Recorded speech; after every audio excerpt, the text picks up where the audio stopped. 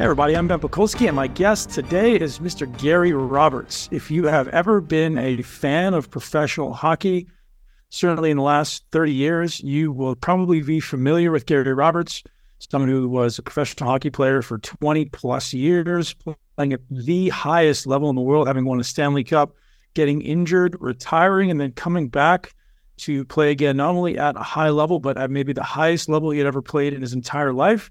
Gary has since transitioned to coaching incredible young athletes, such as the likes of Connor McDavid, currently by far, in a way, the greatest hockey player in the world right now, just an incredible athlete. And Gary has some incredible insights on how he harnesses Connor McDavid's incredible physical prowess and capabilities.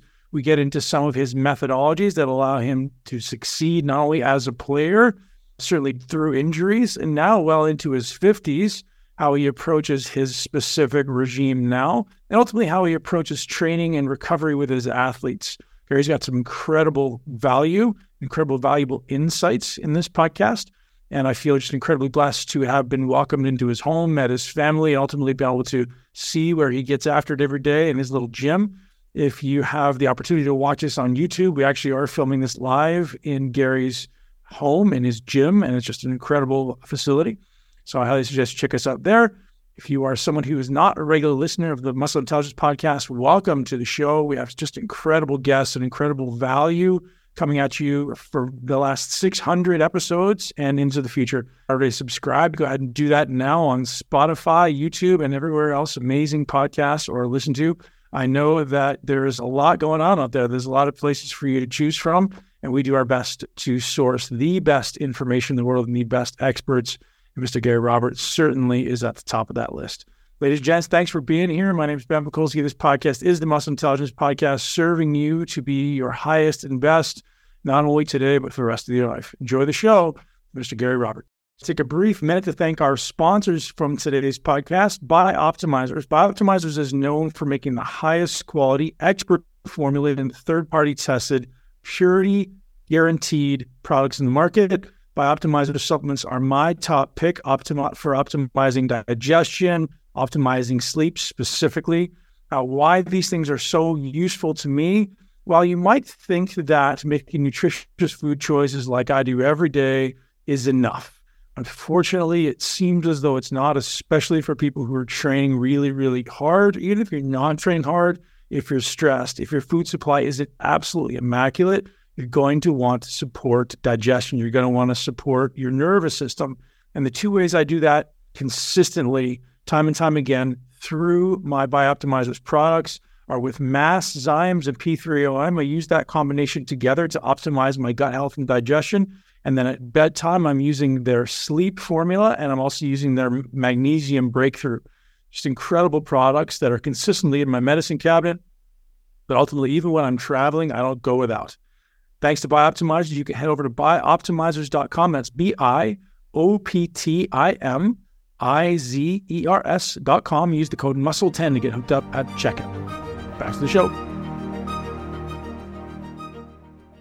From the home of Mr. Gary Roberts, my friend. How you doing, bud? I appreciate you making the time. I'm a longtime fan. I've followed your career for a long time, and I'm really excited to dig in because you got an amazing story. That's a long one, so I don't know how much time we got all the time in the world. Everybody's been listening. So I actually want to start before you even got into the NHL, because I think that's an interesting place for a lot of aspiring hockey players. What did that look like, when you finally got that bug? And I'm sure it was very young, but when you finally got that bug to say, this is what I want to do. Because I know, so the reason I want to understand this question is most professional athletes have very specific mental framing towards something. It's like somewhere between play and obsession and, this is all I knew. And I'm curious how that kind of fits for you.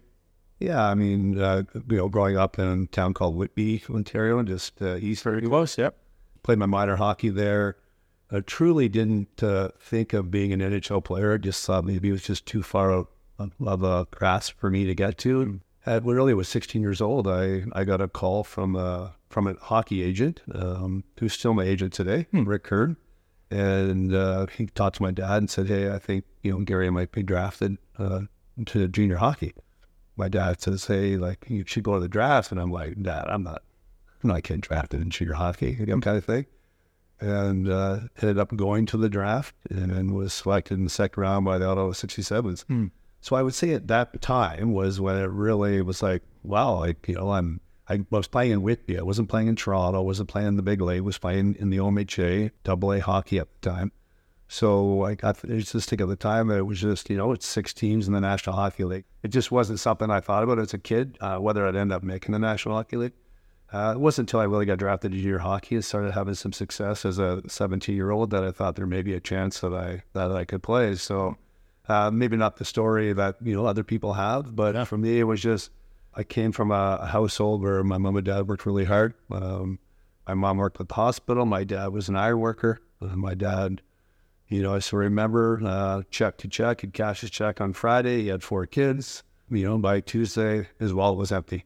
And spent all his money on us with sticks and skates. And that's what I remember as a child. I just remember how hard my dad worked to take care of his family.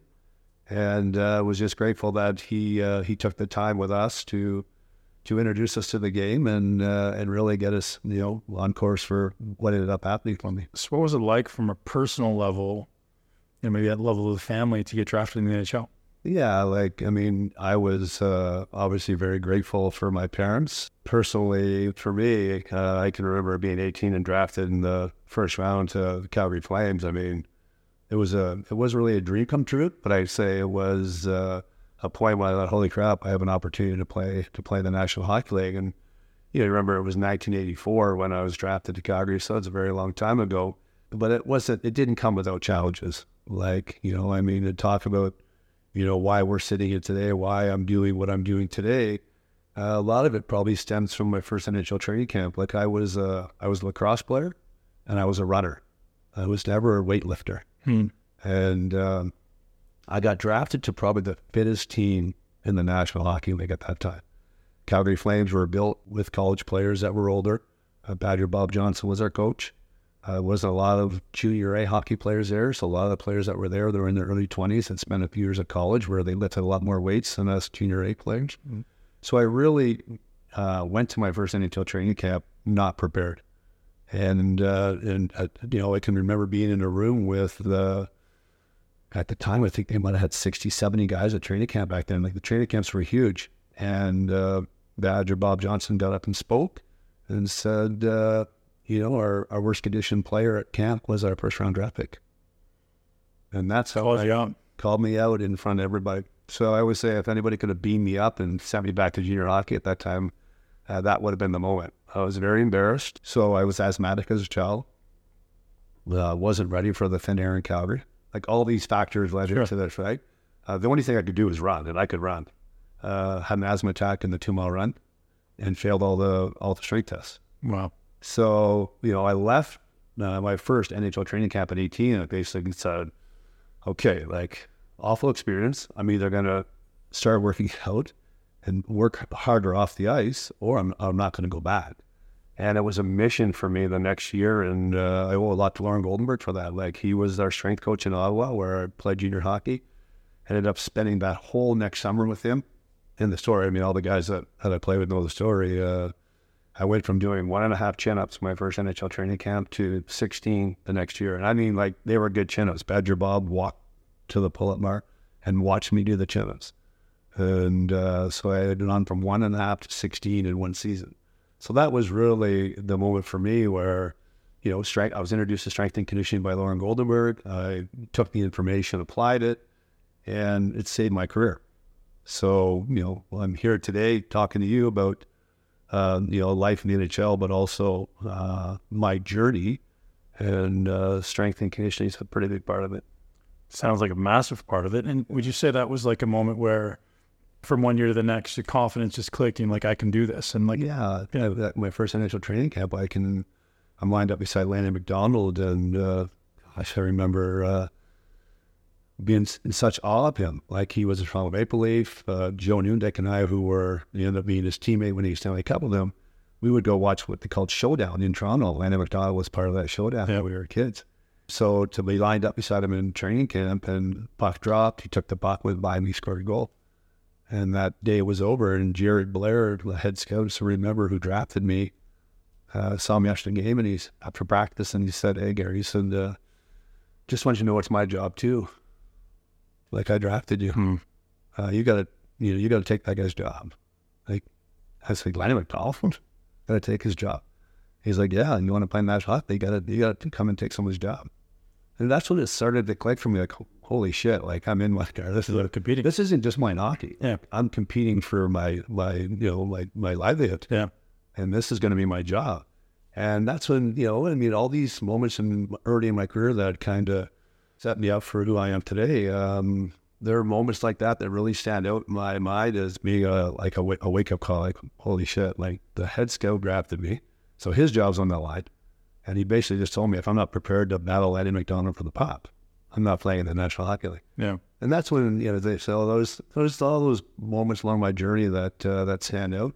But that first training camp for me was not a great experience. So you're known now for being the guy who comes in and develops these young draft picks, and player development from the NHL. And so I'm curious first how different you would say your experience then was as compared to what these guys are experiencing now.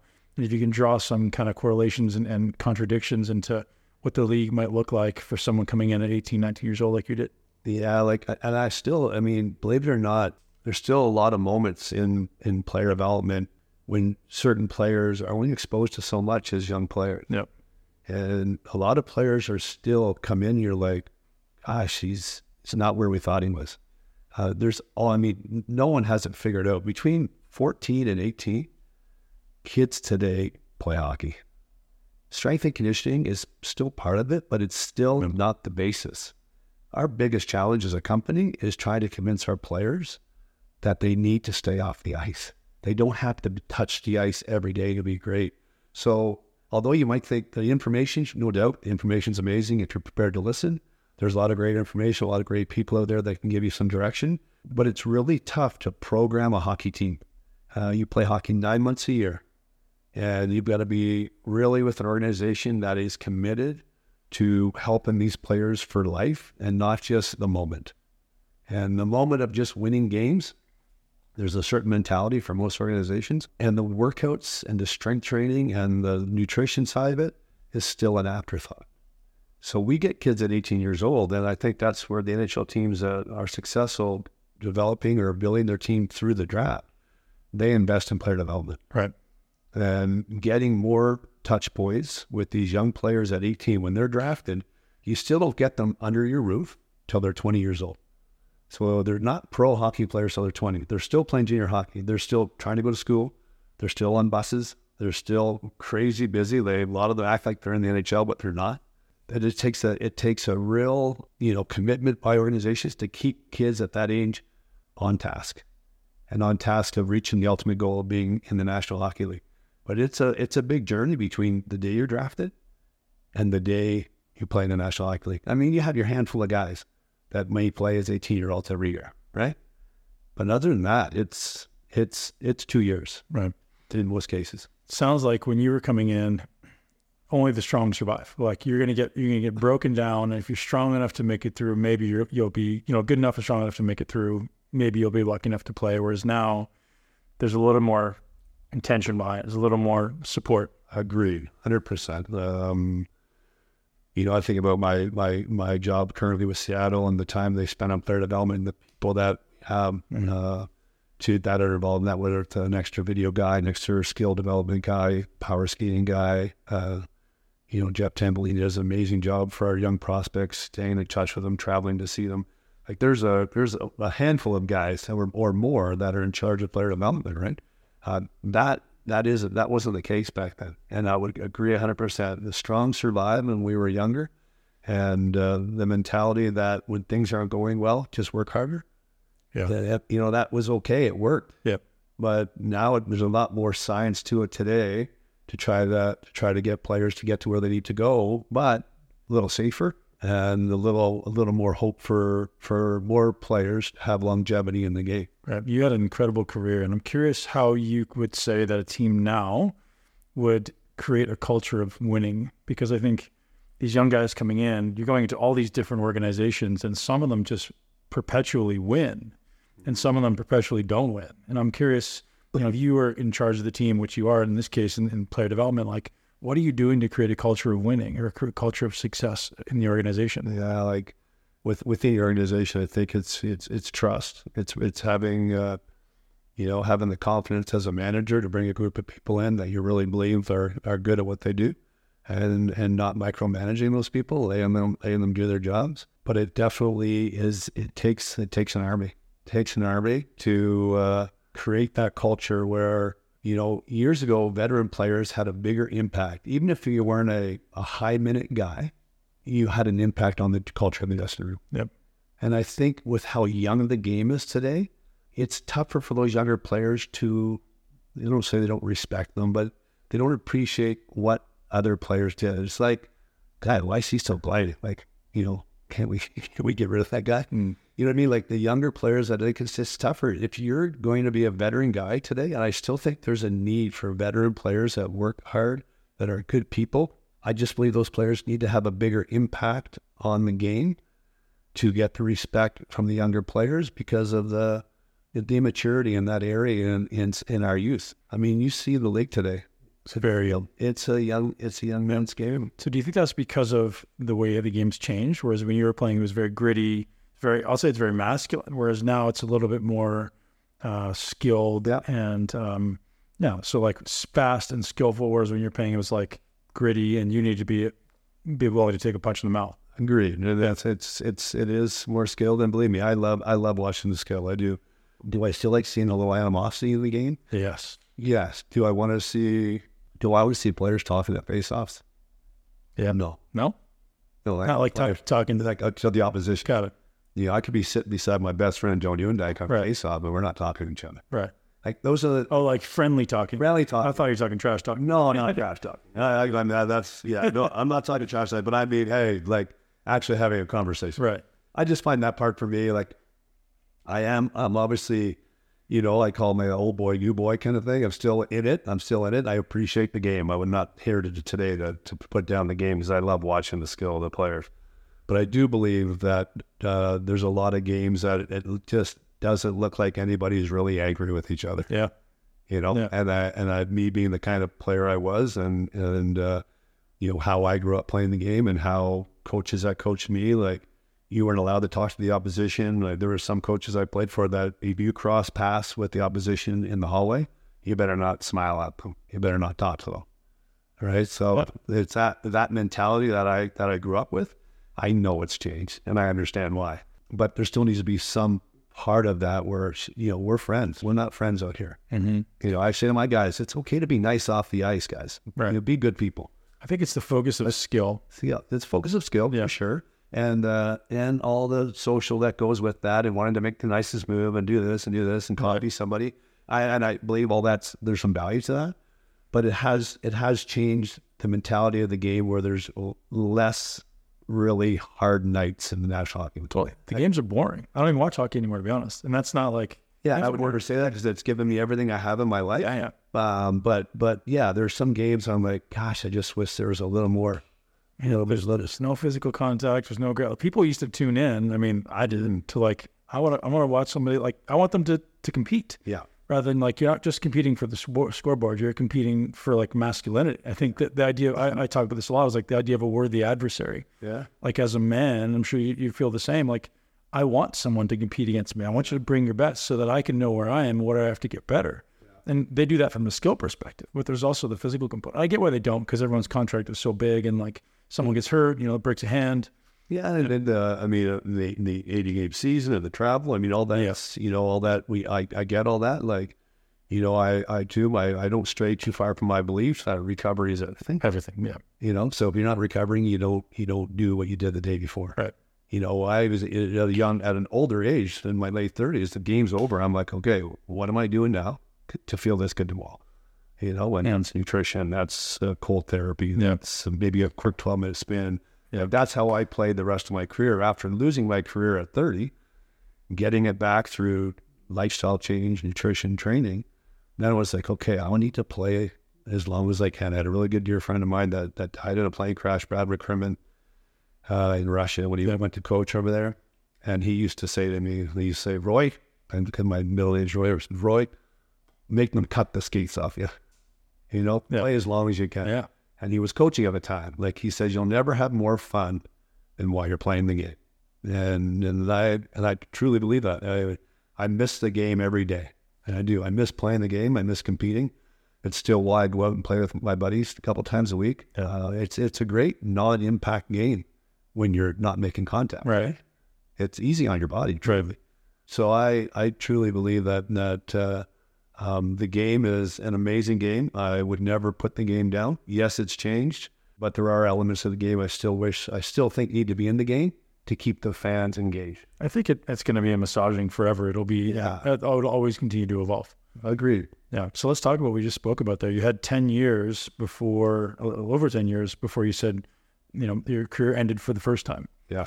And so I'd love to hear what that story was. Yeah. Like, I would say it's an emotional story for me. I went through a time where, I got hit from behind in the early 90s in Toronto. They took me off of a stretcher. I battled it for about 3 years where I had severe nerve damage. I had what they call foraminal stenosis. I basically got to the point in the 1994 playoffs where I couldn't cut my food. I was playing against Vancouver. I was wearing a horse collar. I was getting hit from behind. I spent most of my time obviously in the corner and around the net. I remember, barely being able to tie my skates out, barely been able to, I had to put, my right arm was really wide and grab my right arm and I would put on the knob of my stick and then go out on the ice. So I went through a time that was not a lot of fun. We lost in triple overtime. We lost in overtime. Pavel Bure scored in the 94 playoffs. And I would say it's the only time in my career where I truly sat on the bench that if you look at the highlights, you'd still see me sitting there going like, it's the first time I ever was happy I didn't have to put my equipment on the next day because I couldn't defend myself. I was out there playing and not having a lot of fun back then, and no one's fault. But the message to me through the medical staff was, "You've got severe nerve damage. You'll heal over the summer." Right? Little did I know that it would be almost 2 years before my nerves, 2 surgeries in 2 years before my nerves would regenerate enough for me to build any muscle back to protect myself and allow me to go back to play. So it was the part of the journey.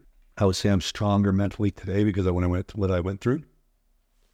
And I retired from the game, and I took a really bad hit after my surgeries. I came back and played. Ended up winning the Bill Masterton that 1996 in June as comeback player of the year. But what got squashed in the game late in the season was Chicago, and lost it, my arms for almost 5 minutes. Sat in the bench, and I said after From behind. No, just I kind of got, one guy hit me this way, one guy hit me this way, and got a really bad knee, like Paul Burner. Yep. But it wouldn't go away. And I said when I had my surgeries, I'll do the rehab, I'll come back to play. If it happens again, I'm probably going to retire. And when it happened, I thought, shit, it's over. So I stopped playing, and like April, didn't play in the playoffs that year. Announced my retirement at the NHL Awards, where I was given the Bill Masterton.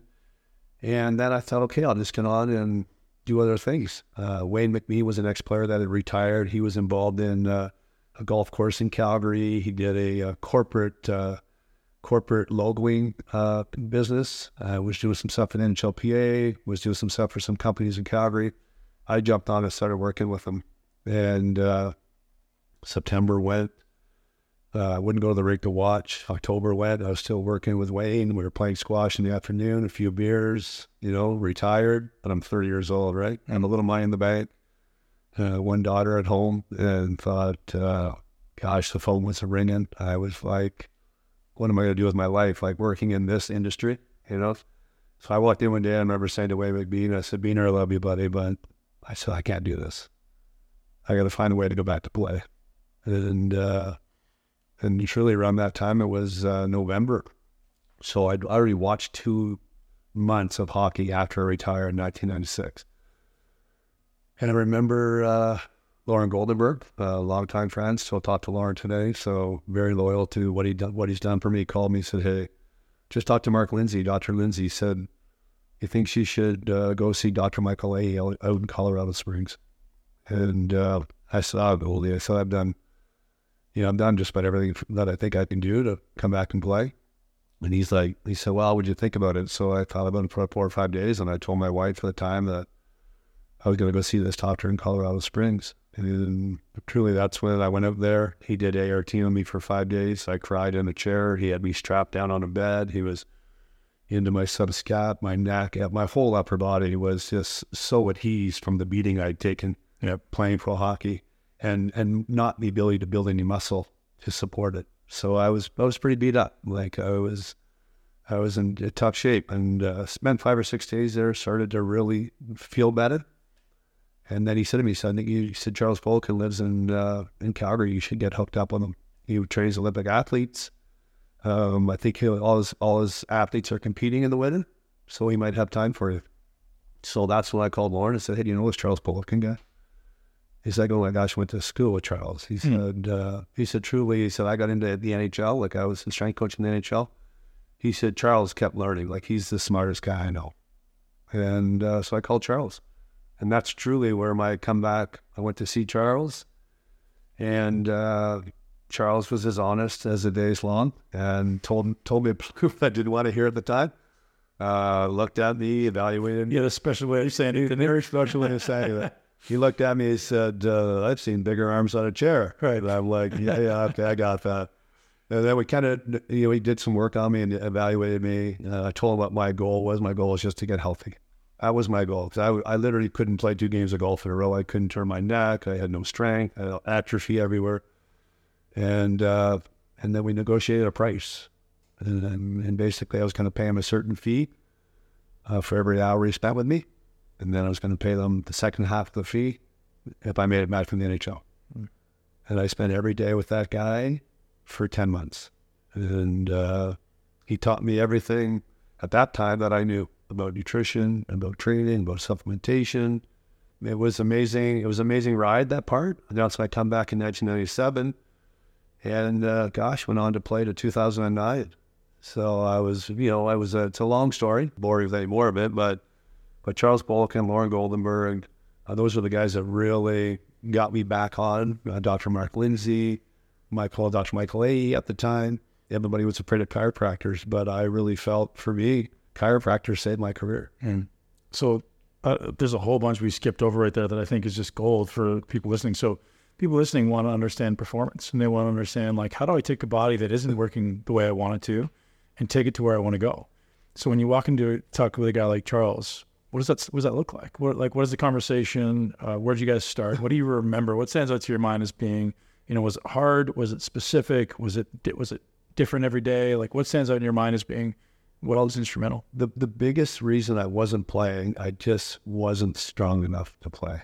And at that time, he was recognized as the _1 strength coach in the National Hockey League. Yep. Not National Hockey League, I take that back. I was his first NHL player, but in sport. Yep. He was to be bobsledders. I went and watched the bobsledders. Part of this introduction to him was watching the bobsledders train. Watching the guy like Dave McEachran, Jack Pick, like all these bobsledders that I knew back in Calgary, who were machines. They were big, strong, powerful. And I'm like, that's what I need to look like. Yep. That's how I need to train. Charles was no doubt. He taught me, like, I never knew, like, Lauren Gold, don't get me wrong, I wouldn't want to put Lauren down because Lauren was amazing. But I did a lot of Olympic lifting with Lauren. Like, I was more doing that kind of stuff.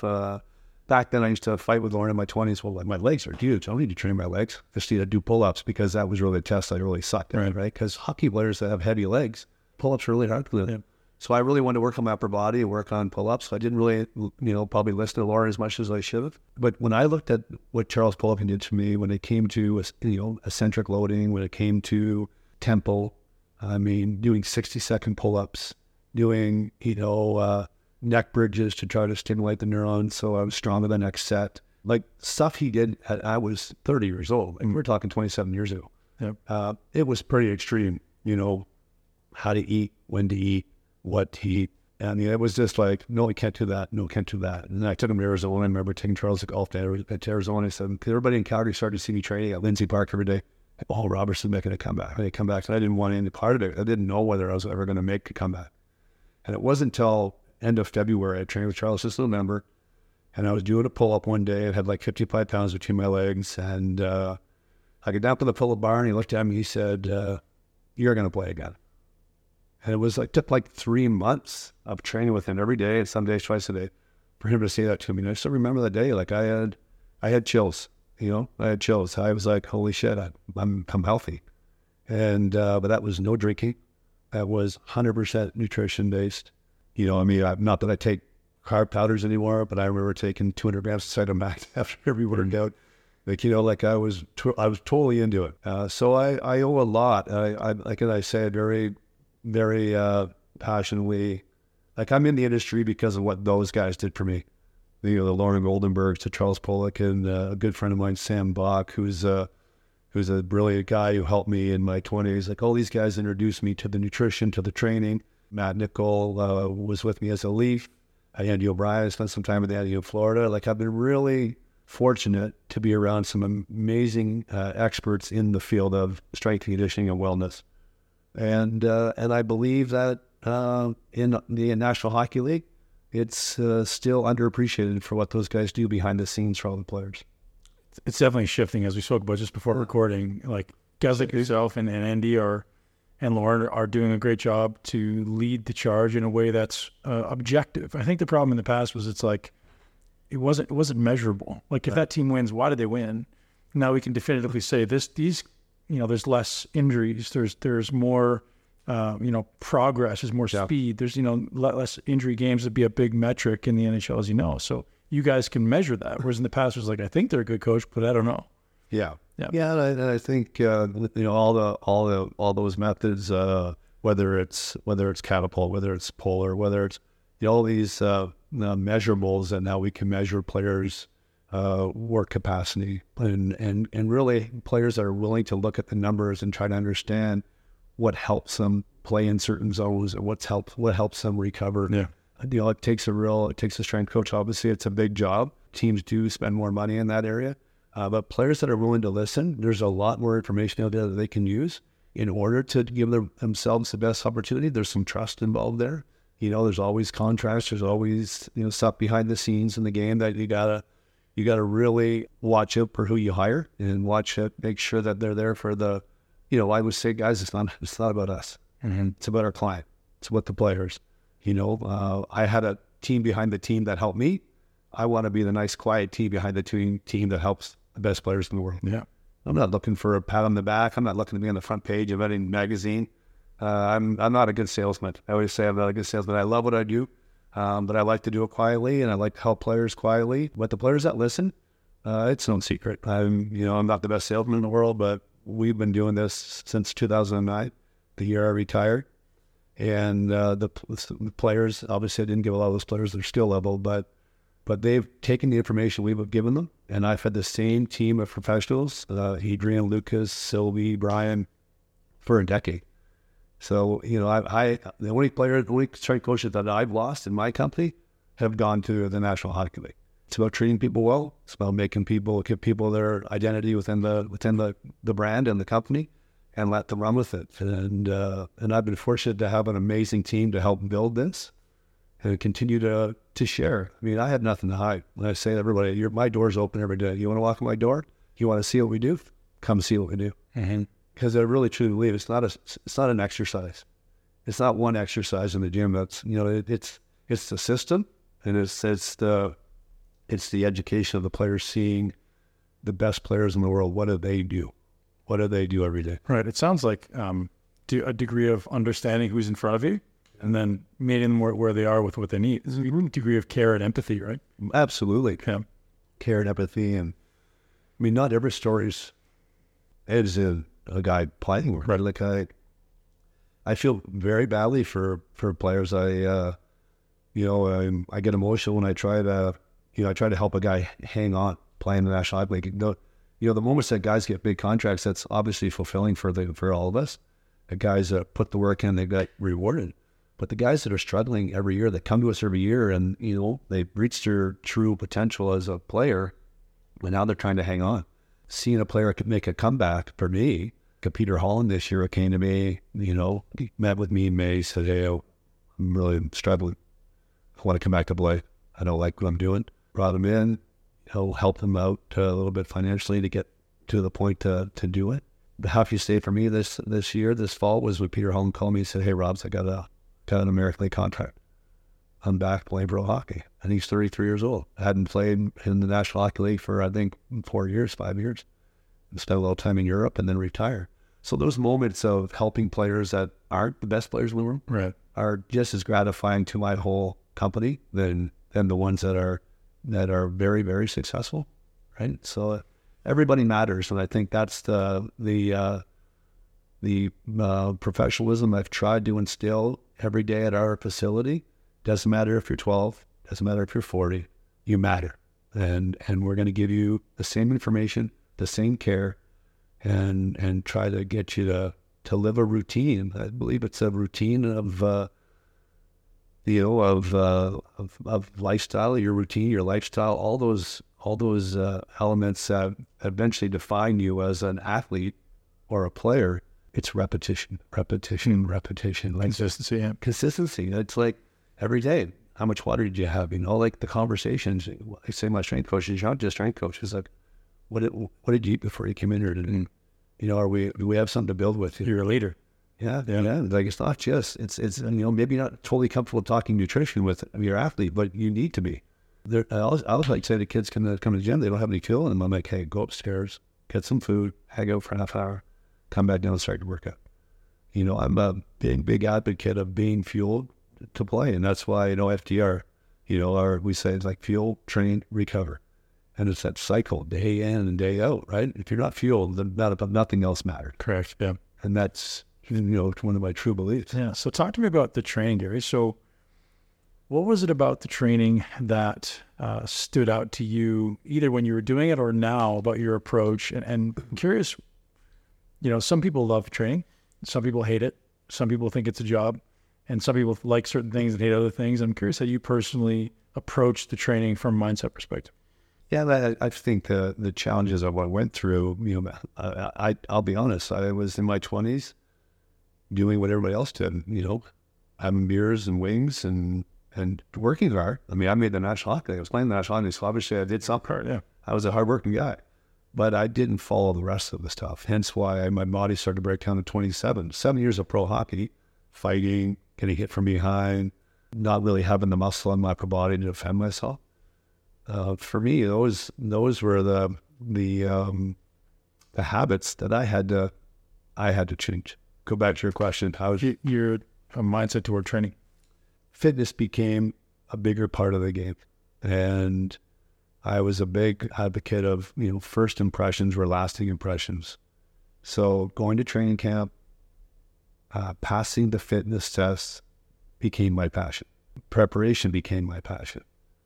Standing on the blue line and knowing that I had prepared for the test, I was excited to write it. Standing on the blue line nights early in my career when you maybe had too much fun the night before, didn't do all the things that you should have done to be ready to play, created anxiety for me, and a lot of it. And, I had a couple of nights that you can play guilty early on in the late 80s and 90s. But eventually you can't play guilty very often. Mm-hmm. And I really began to enjoy, I wanted to win the fitness test at training camp. And I know now I say to people, yes, did I do things wrong? Yeah. Did I lift too heavy at times? Did I overtrain? For sure. I was a guy that overtrained. And, then in my career, I learned a lot more about recovery and modalities to help me recover. But I definitely fell in love with preparing to write the test and being that guy at training camp where everybody's like, holy shit, that guy's in shape. Do you find that transfer to the ice? 100%. Yeah. The confidence I had and the fitness level that I had in my 30s we all get to a certain level of skill. I knew that I wasn't the most skilled guy in the world. I knew that I brought something to a line that was going to benefit my line mates. I wanted to play with good players. So how was I, that maybe I didn't consider myself a skilled guy, how was I going to play with the best players on the team? So what did you bring to that line? Just intangibles, the intensity, physicalness, being a good teammate, being first on the puck, creating those opportunities, I look at some of the Hall of Famers, centermen that I played with. My job was to get them the puck and protect them. And I was, not to my own horn, but I was pretty good at that job. You're very good, yeah. Yeah, pretty good job. So I found a niche that not everybody wanted to do, and made a career of it. Which player that you played with impacted you most or inspired you most? Anyone come to mind? Oh gosh, I have a long list of. Think about the having the opportunity to play with better players. Obviously my longtime childhood buddy Joe Nieuwendyk and I grew up together. Played squirt hockey against each other. And I know people have heard that story over and over, but I was on the Rent and he was on the Owls. We were named after birds. We were 5 years old playing hockey, and became really good buddies. Ended up playing lacrosse together, hockey together. We went different routes. I got drafted to the Ontario Hockey League.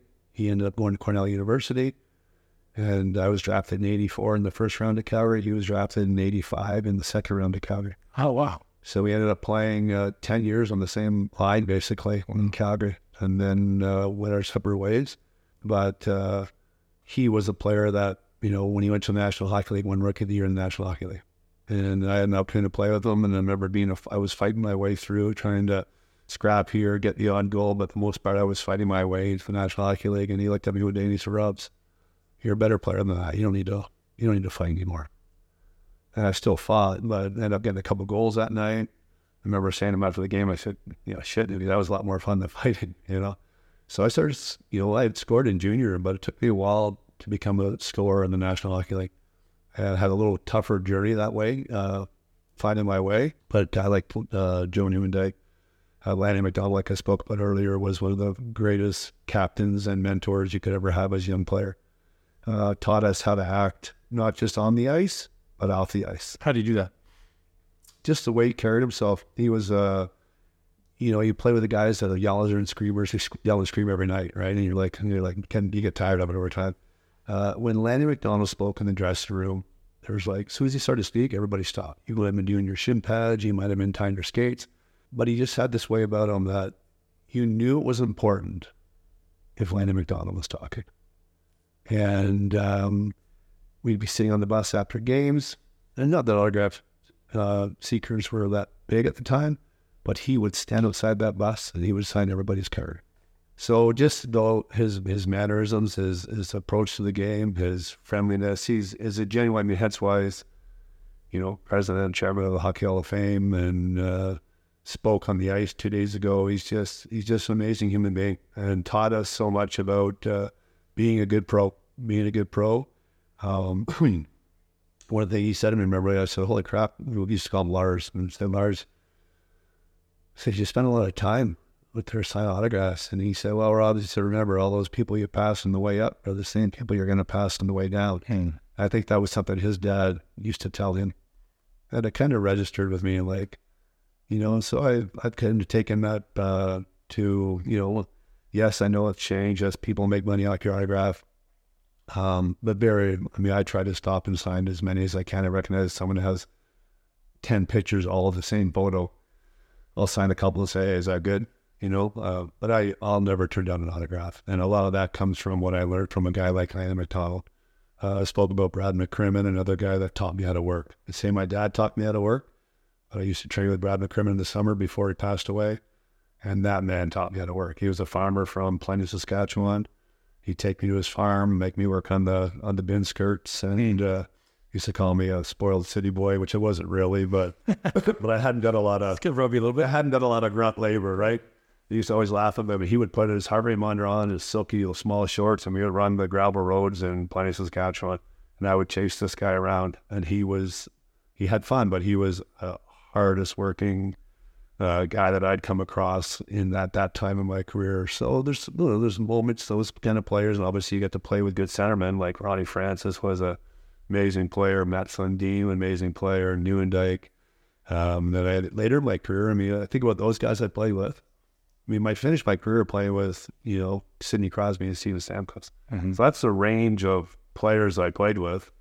Those guys taught me how to play and gave me the confidence that I could be more than just a fighter. The Francises, the Nieuwendyks, those guys. And then the Stamkoses and Crosbys made me realize how much the game was changing. seeing the speed of the game, seeing the dedication off the ice, seeing the extra stuff they did on the ice. It wasn't just practice, how much skill development they did and how much time, how much the game was changing by players spending way more time on the ice to be better hockey players. So went from fitness on the ice to now skill on the ice. Correct. Yeah. And then not just less time in the gym, but that's what individualization, I think, is gone back into the gym, because you need to almost train the player for the position they play and the type of player they are, rather than just be big and strong. Everybody's got to be big and strong. I mean, that To a certain level. Yeah, and then after that, it's like individualization. And I think that's the challenge for our strength coaches, and Adrian would say it, Lucas, Brian, is dealing with the amount of volume the players to try to accomplish in the summer. Yeah. If you're a younger athlete, I'm like, what's keeping you away from playing in the National Hockey League? If it's your strength, then you better give yourself a chance to get strong. Yeah. You can't skate 5 days a week away from here and expect to get strong. Right. And it's that, I think that's the biggest frustration for all of us, and not the frustration, but biggest challenge is to try to get the parents to understand you want your player to play in junior hockey league in 2 years or play in National Hockey League in 4. Strength and conditioning has to be the biggest factor for the next 12 weeks. Yeah. Not his power skating, not his stick handling. He needs to get more fit. He needs to get stronger. And you got to get the buy-in from people to sell that and get them convinced that that has to be done, or the rest of it doesn't really matter. So you mentioned 2 names, Landon McDonald, Brad McCrimmon. I'm curious, do leaders like that still exist in the NHL? It'd be not fair for me to say, but I'd say no. Harder. Like I said, those leaders need to really have an impact on the game. I look at a guy who I just played with on the weekend, had a few shifts with him, Patrick Marleau. I mean, you couldn't meet a nicer man. I think he had a big influence on the elite young players. Really seemed like they respected him, and he was a bit of a father figure to them. Seems like a real gem. So I'm not saying it doesn't exist. I would say there's less of them. But I look at him as being a guy who was recently retired that I think still had a pretty big impact. He had a pretty big impact on the game still, because he was still a fairly good player. Yeah. But it was also an amazing human. So younger players were attracted to them. But I do believe it's a bigger challenge because, like I said, I think that player needs to still have a pretty impact on the team to get that respect. How many hours a day are you training during your career? Obviously days you're playing, you may be doing a little bit, but not the same amount that you may do on the off days or in the off season. What does that look like? An hour a day, 2 hours a day, 5 hours a day, an hour of skill. Do you have like a overall idea what that would look like? Yeah, for me personally, like I know when I went to Charles, and he changed my feeling around training. I was never allowed to train 2 energy systems within a 4-hour period. So I would do my strength in the morning and get up, I'd eat, do a little stretching. He wasn't big on stretching, but a little stretching and a little bit of a dynamic, and I get into my lift. And then I would do my energy system. So I was on like a 5-day cycle, right? So I would have 4 workouts in 2 days, and then the next day's completely off. And then that next day, I'd had to overeat those days. And then I'd have the next day I would train again, do 2 workouts, and then I had another day off. So 2 complete days off every 5-day cycle. Mm-hmm. But I would do 6 workouts in those 5 days. And I couldn't believe how I grew. Like, he convinced me, I want you to eat more on your day off, not less. Right. And everybody said, I didn't work out today, so I cut my protein, or I cut my... It's a recovery day. It's recovery day. Yeah. So how to recover? Well, the nutrition. That's why I said, well, can I play golf today? He said, no, it's your recovery day. So I want you to eat. Right. Sit down, relax, eat, and then we'll get back at it tomorrow. So I always did my energy system, whether I was going to run hills, do stairs, do a bike, whatever I was going to do energy system-wise happened at dinner. What I loved about that was it kept me, the afternoons, I wasn't golfing. I wasn't on my dock in Muskoka having a beer. I was like, no, I'm going to work out tonight. And and on my days off, I knew I had to focus. So it really simplified my training. But when I trained, I believe when I trained hard, I trained hard. But when I rest, I need to rest hard too. You know what I mean? Like, of course, yeah. And that's where I think it's a bigger challenge for players too, because everybody feels the need to be so busy. I have a tough time telling guys, okay, you can't golf after every weight training workout, right? People don't understand what it does to your nervous system, golf. Correct. Yep. I played in my 30s. I was, ended up going to Florida. I thought, I'll play a little golf on my days off. And I played 2 rounds of golf in Florida the whole winter. And the next day after golf, I was flat as a pancake. I was dehydrated. I just had no jump in my step. And just sitting out in 80-degree golf weather, whether I had a beer or not, walking 20,000 steps, even if I took a cart, walking, you're under the heat, you're drinking water, but you're still not, you're not recovering. Right. And so golf is harder on your system. So getting players, that's part of the, that's the challenge. That's the journey, is saying, guys, how committed are you, and how long do you want to play? And really, how you live your summers. Your summers are your time. Because in season, if you're a hockey player that's playing, 16 to 22 minutes a night, you're not getting stronger in season. Right. You're holding this together. You're holding it together. Yeah. You're doing some maintenance work. You're doing, I always say, go into the gym every day. Spend 20 minutes on your body every day. You need to do body maintenance. If you don't do body maintenance, whatever that looks like for you individually, if you don't do it, you don't make it through the season. And in January and February, when you want to play your best, like I say, we train all year for playoffs, right? That's why we work out. That's why I'm such a, I couldn't have a stronger belief about strength training during the season. If you're not going to strength train for 9 months of the year, right, you're going to just strength train for 3 months. You're going to fall apart. Yep. And the key to the teams that have success is convincing their players that off-ice training is mandatory in season. There's a way to do it, and certain guys need more, certain guys need less. But it's definitely not one workout on the board that's prescribed to all. There needs to be, and I think that's where strength coach and national athlete have gotten a lot better. There needs to be some level of individualization for in-season training, for performance, for recovery, and for longevity.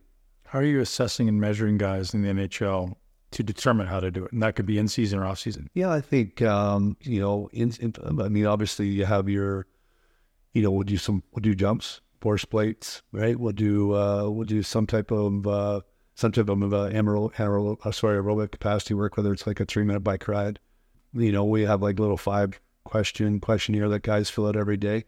It's mandatory, I think, in the cities that I've worked for, to be in front of your strength coach face to face every day. Walk in, have that conversation. How you feeling today? How'd you sleep last night? How much water did you drink? What did you do yesterday in your day off? All those little conversations that give the strength coach an idea of your readiness to train, your readiness to play that day, and then having the ear of the coaches and stuff to be able to go in as a strength coach and say, hey, you know what, our guys, we got half a dozen guys who are pretty banged up, or pretty fatigued. We need, how about giving them an easy day, But if you have a few numbers, and not that you need to, you cannot inundate players each and every day. We're going to do this test today. We're going to do this test thing. There's a watt bike test. We do like a 6-second watt bike test that players you can incorporate into their strength training. There's just certain ways to do it that the players aren't always feel like they're being evaluated. And some players are way more willing to look at the numbers because they know that the strength coach has the best interest on the player. So gaining that trust is first and foremost for the strength coach. He needs to gain the trust of the player. This is for you. This is going nowhere else to you. But eventually, as a strength coach, if you have a player that just doesn't buy into it, that doesn't wear his heart rate monitor, or not prepared to wear the catapult in practice, or not prepared to get any numbers on them, then eventually the strength coach is in no position to say, sorry, coach, I got no information on this guy. It's okay if you're playing great. But the moment you don't play well, right, or the moment that those measurables become important. So, so it is a challenge, but there's a way to do it. I say Nate Berkowitz is one of the best I've seen in the National Hockey League in Seattle. Wonderful guy, in it for the right reasons, does everything he can every day for the players to give the players the ability to play their best. Jake Jensen's our assistant in Seattle, and have a lot of respect for the way they operate and how caring they are for the players. So I know the players are in good hands there, and it's a good feeling when you watch Seattle, what they've accomplished in a very short period of time. I know a lot of that has to do with what those players are doing off the ice. I know an enormous part of what you teach is recovery. I want to talk about nutrition because obviously nutrition is this very vast landscape and everyone's got their own unique approach. And some people, it's paleo and it's like, it's got to be keto. And I've heard even within the NHL, I talked to a lot of guys and there's a big spectrum. Yeah. So I'm curious what approach you have seen most effective for your athletes. Yeah. And we would say we're always conscious of the fact that it's expensive, right? Like you need to understand that parents invest so much money in their kids, the equipment, the on-ice training, the off-ice training, the food, like it can be overwhelming for families. So when parents call me and say, hey, should my son take creatine or should my son take glutamine? And I'll say, hey, like, how's your family's nutrition? Like, how do you guys eat?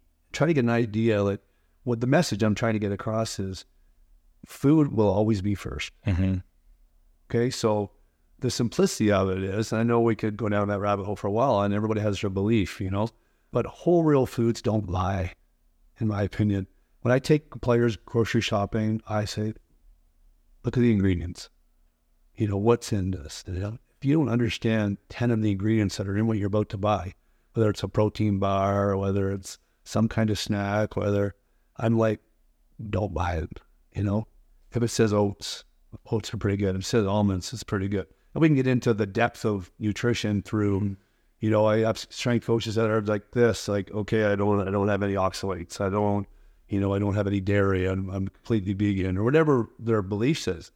I just think for the game of hockey and for that, we talk about how young the game is today. Where are those players going to get their food if they get so extreme that they actually don't? The worst thing, and Charles Poliquin always said to me, I don't care, this is how you got to eat, but never not eat. You always have to eat. And he was like, I don't care where you are. Make the best choice in a bad situation. As a parent and as a young athlete, that's what I prescribe. It starts with whole real foods. And as they get older, yes, you can introduce some supplementation. I believe that, players that are playing National Hockey League, the energy they burn, the travel, the sleep, obviously they need supplementation. There's certain things we prescribe, but it still goes back to our basis and our true belief is that if you're covering, the rainbow and you're covering, fruits, vegetables, lean proteins, some starchy carbohydrates that have fiber. I mean, I was through a stage in my career with Charles, I was not allowed to eat anything white, nothing. That was his. So I mean, like no chicken? No rice, no potato, no bread, just fruit, vegetables, and meat. And that's what I ate with Charles. And it worked for me. I've done some DNA genetic testing. I know that, for me, my body works well on meat, so I've always been a protein guy. I would say probably ate too much protein at some point in my career. I've kind of toned that down. Obviously, as I've gotten older, I don't eat as much saturated fat. But no doubt that I needed the fiber. I wasn't getting enough fiber, eating 300 plus grams of protein a day. I was, my heaviest in the National Hockey League, I was 215, thinking big hockey player. Yeah, I'm 15 as a Leaf. And, but I had, a lot of strength training, a lot of power, stopped doing so much aerobic conditioning. Like my belief, when you talk about fitness, I had to have a 60 VO2 to play in the National Hockey League. That's what we were all told in the 90s, right? You don't have a 60 VO2, you can't play. So running and biking became very important if you wanted to have a 60 VO2. The heavier you were, the harder it becomes. Yeah. Harder it becomes, right? So I was 188 pounds with a 64 VO2, but I couldn't bench press 135 pounds. So there's a fine line. Now I'd say in my 30s I became more of a power athlete, and my VO2 dropped, no doubt about it. I can tell you the results, but I was also 215 instead of 188. And but I was stronger, faster, healthier. Because that muscle held you together, weren't injured as much? Of course. Yeah, I wasn't injured as much. And yes, I had some muscle tears because I got too lean sometimes. Some of my I had oblique tear, I had a groin tear, on a DEXA scan, I was like 8.5 body fat. And it was probably too lean back then, right? The calipers, I was probably, probably a 4, probably a 5. I don't prescribe players to be ultra lean. I believe you play 20 minutes a night, you need some fat on your body. And then say, you're too lean. Like, you need to fatten you up. So And I think that's what, when I get players think about it, I'm with a player for almost 80 days in the summer. And I've done some stuff on the side. I've worked for Vegas. I've worked for Pittsburgh, worked for Seattle with prospect development. But I truly don't think those players understand, some of them, the real message of consistency until I get a player for 80 days. And I'm in his space every day. And what you eat, how'd you sleep, what'd you do last weekend? You can't have another weekend like last weekend. All these touch points, trying to get the player to develop a routine and lifestyle for longevity. And, that's kind of go somewhere else with it. But. Yeah, let's talk about recovery, man. I know that was a special place in your heart. You talk about that a lot, and how that was ultimately able to sustain your career as long as it did. And now you've got some incredibly unique, as we look around here in your beautiful gym, you've got some incredibly unique modalities. So I'd be curious what you did during your career that was hugely impactful, and then maybe what you do now that's the most impactful. Yeah, I mean, I would say the biggest thing I did obviously was nutrition. At the age of 30, nutrition was obviously the basis of my recovery. Some supplementation, but for the most part, it was nutrition. And then on the recovery side, I did like to spin the bike post-playing. So I'd spin the bike for 12 minutes. I'd do a little stretch, and then I'd get in cold tubs. And I was in cold tubs after every game for the last decade of my career. I had roommates that joke around about, me yelling at them, go get some more ice, put it in the bathtub. I was big on cold tubs. Yeah. Before it was famous. Now everyone's doing it. Now everybody's doing it. And this was, I have a friend of mine, and Mike Vernon, that went into the Hall of Fame, and we were joking 2 nights ago that I would yell at Vernie and say, Vernie, the ice is melting. I said, give me some more ice. And he'd go get buckets of ice and throw it in the bathtub on me. And we're talking, I mean, him and I were teammates in the early 90s. I was Brad cold tubs. So I found for me that really worked for me. Of course, one night, crazy story, Brad McCrimmon said, hey, your back's budding, go and you'll run the bath at home. So it was, January in Calgary, and I ran the bath, and I'm laying in this bathtub, with the Calgary cold January water up to my neck. And I'm in there, and I'm like, how long I should lay here, So like 15 minutes passes by, and I feel my teeth starting to chatter, and I'm like, I think it's time for you to get out of here. Yeah. So I get out. Buddy, we're talking this is 1990, and I almost killed myself in my cold tub. And I literally put on long johns, sweater, hoodie. Couldn't warm up, and got on my bed. And it took me hours to get my. I've been there. So just like those are the it's a funny story. Yeah. But that tells you but I really felt that when I did a cold tub in the 90s or the 2000s. The next day I had a little more jump in my legs. Completely. It worked off inflammation. Yeah, it worked for me. And it was the number one thing I did as a player. On the road, I'd ask our trainers to fill up garbage cans with ice. Really? We put it so after you jump in there all in the showering, and then the ice tub would be there. You'd jump in a bucket of ice, put a garbage can full of ice and water. So that's what I used to do on the road. Just stay in once and get out. Stay in one, try to stay in for as long as you can. But, no situation you'd... the bus is leaving, everybody's yelling at you. Right. I was always the last guy getting on the bus. Everybody yelling at me, holy shit, we got to go, Robs. We're going to miss the plane. And I'm sitting in the cold tub. So, that guy was, for a hockey player in the 90s and 2000s, that was pretty extreme. Right. Guys that played, they would say I was very extreme. I had a battery-operated blender I'd take on the plane. I'd be making protein shakes at the back of the plane. I used to always, guys would be laughing at me. They would laugh, and they say, you're over the top, which I was probably. But then by the end of the year, they're like, hey, Rob, you got any snacks? Totally. Jarvin. Because I stayed in the league for 20 years, right? Yeah, I had my gym bag. Yeah. And my gym bag had my supplements, and it had my shaker, and it had my battery-operated blender. And I used to travel everywhere with it. So supplementation, cold tubs would be the things I did for me to help me play till I was 43 years old. Eventually at 43, I retired for the second time. But I really haven't left there, yes, I have a little more fun. Yes, I cheat a little bit more, have a little more wine. I live. Mm-hmm. I have 4 kids. Anybody that has 4 kids, I get it. I get it. You still got to live. But I don't stray too far from, my beliefs, and lifestyle nutrition really drive my performance. And I want to practice what I preach. I preach it every day. I have a long lineup, I'm sure, of people that are hoping I get really fat one day. And then unless it's something I can't control, Right. I'm never getting there. It keeps me motivated, and being around the young players, and like I said to you earlier, having something to train for. You know, I train for beer league hockey. Not that I drink a lot of beer when I play, but that's what we call it. Yeah. I don't want to play shitty hockey. Even at 57, I want to go out and I want to play well, and it's a workout for me. It's a day that I don't have to get on that bike over there. I could skate. Yeah. And I still love to play the game. I love to play the game, love to compete, and have some fun with guys that have the same drive or the same feeling that I have. Are there a lot of guys at 57 who still have the same drive and I don't say 57. No, I wouldn't say there's many 57-year-olds that are probably set a new standard? Yeah, I would say that, but I would say that, generally people are having kids later in life. So I want to be pretty healthy for my grandchildren. I have a 13-year-old figure skater, 14-year-old hockey player, a 17-year-old hockey player, and a 33-year-old now, yogi. I want to be healthy for as long as I can. I know life can throw some things in your direction that you can't control. But I certainly hope by the way I live my life and how I take care of myself, and I'm giving myself the best chance to be around here for my grandkids. Man, no doubt. Gary, absolutely a pleasure, man. Thanks. Thank you very much for making the time. Yeah, thanks, sir. Thanks for having me today.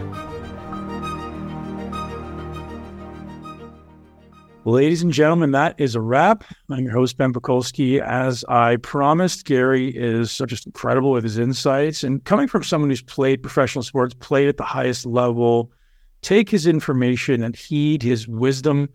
The focus on recovery that he emphasizes time and time again is not by accident, right? Success leaves clues. He knows what he's doing. And so many of us are so stressed and we're so focused on, I want a bigger gas pedal and I want a bigger engine and I want to go harder and faster. Yeah, it's important to go hard. It's important to go fast. But if you want to go fast, you need to recover. Thanks to Gary Roberts. Thank you to his amazing family. And thank you to you for being here and supporting the Muscle Intelligence Podcast. I don't take your support lightly. I do my best to get these podcasts out consistently and bring you the highest quality information and the best guests from all around the world. If you do enjoy this podcast, I would love it if you left us a review. You can do that on YouTube. You can also send me a direct message on Instagram. You can also join our Muscle Intelligence community on Facebook. We're also expanding into a new community, which I'll tell you about shortly. And if you're not already subscribed, go ahead and do that right now. Spotify, YouTube, and everywhere else amazing podcasts are listened to. Ladies and gents, enjoy your day. I appreciate you. Go out and share your wisdom with the world, and let's all lift each other up. Have a great day. Thank you so much for tuning into Muscle Intelligence. If you enjoyed today's episode, please be sure to share it with at least one person you know. Make sure you're subscribed so you never miss an episode. This podcast is for information purposes only. The statements and views on this podcast are not medical advice. This podcast, including Ben Pakulski and the producers, disclaim responsibility for any possible adverse effects from the use of information contained herein. Opinions of guests are their own, and this podcast does not endorse or accept responsibility for statements made by guests. This podcast does not make any representations or warranties about guest qualifications or credibility. This podcast may contain paid endorsements or advertisements for products or services. Individuals on this podcast may have a direct or indirect financial interest in products or services referred to herein. If you think you have a medical problem, consult a licensed physician.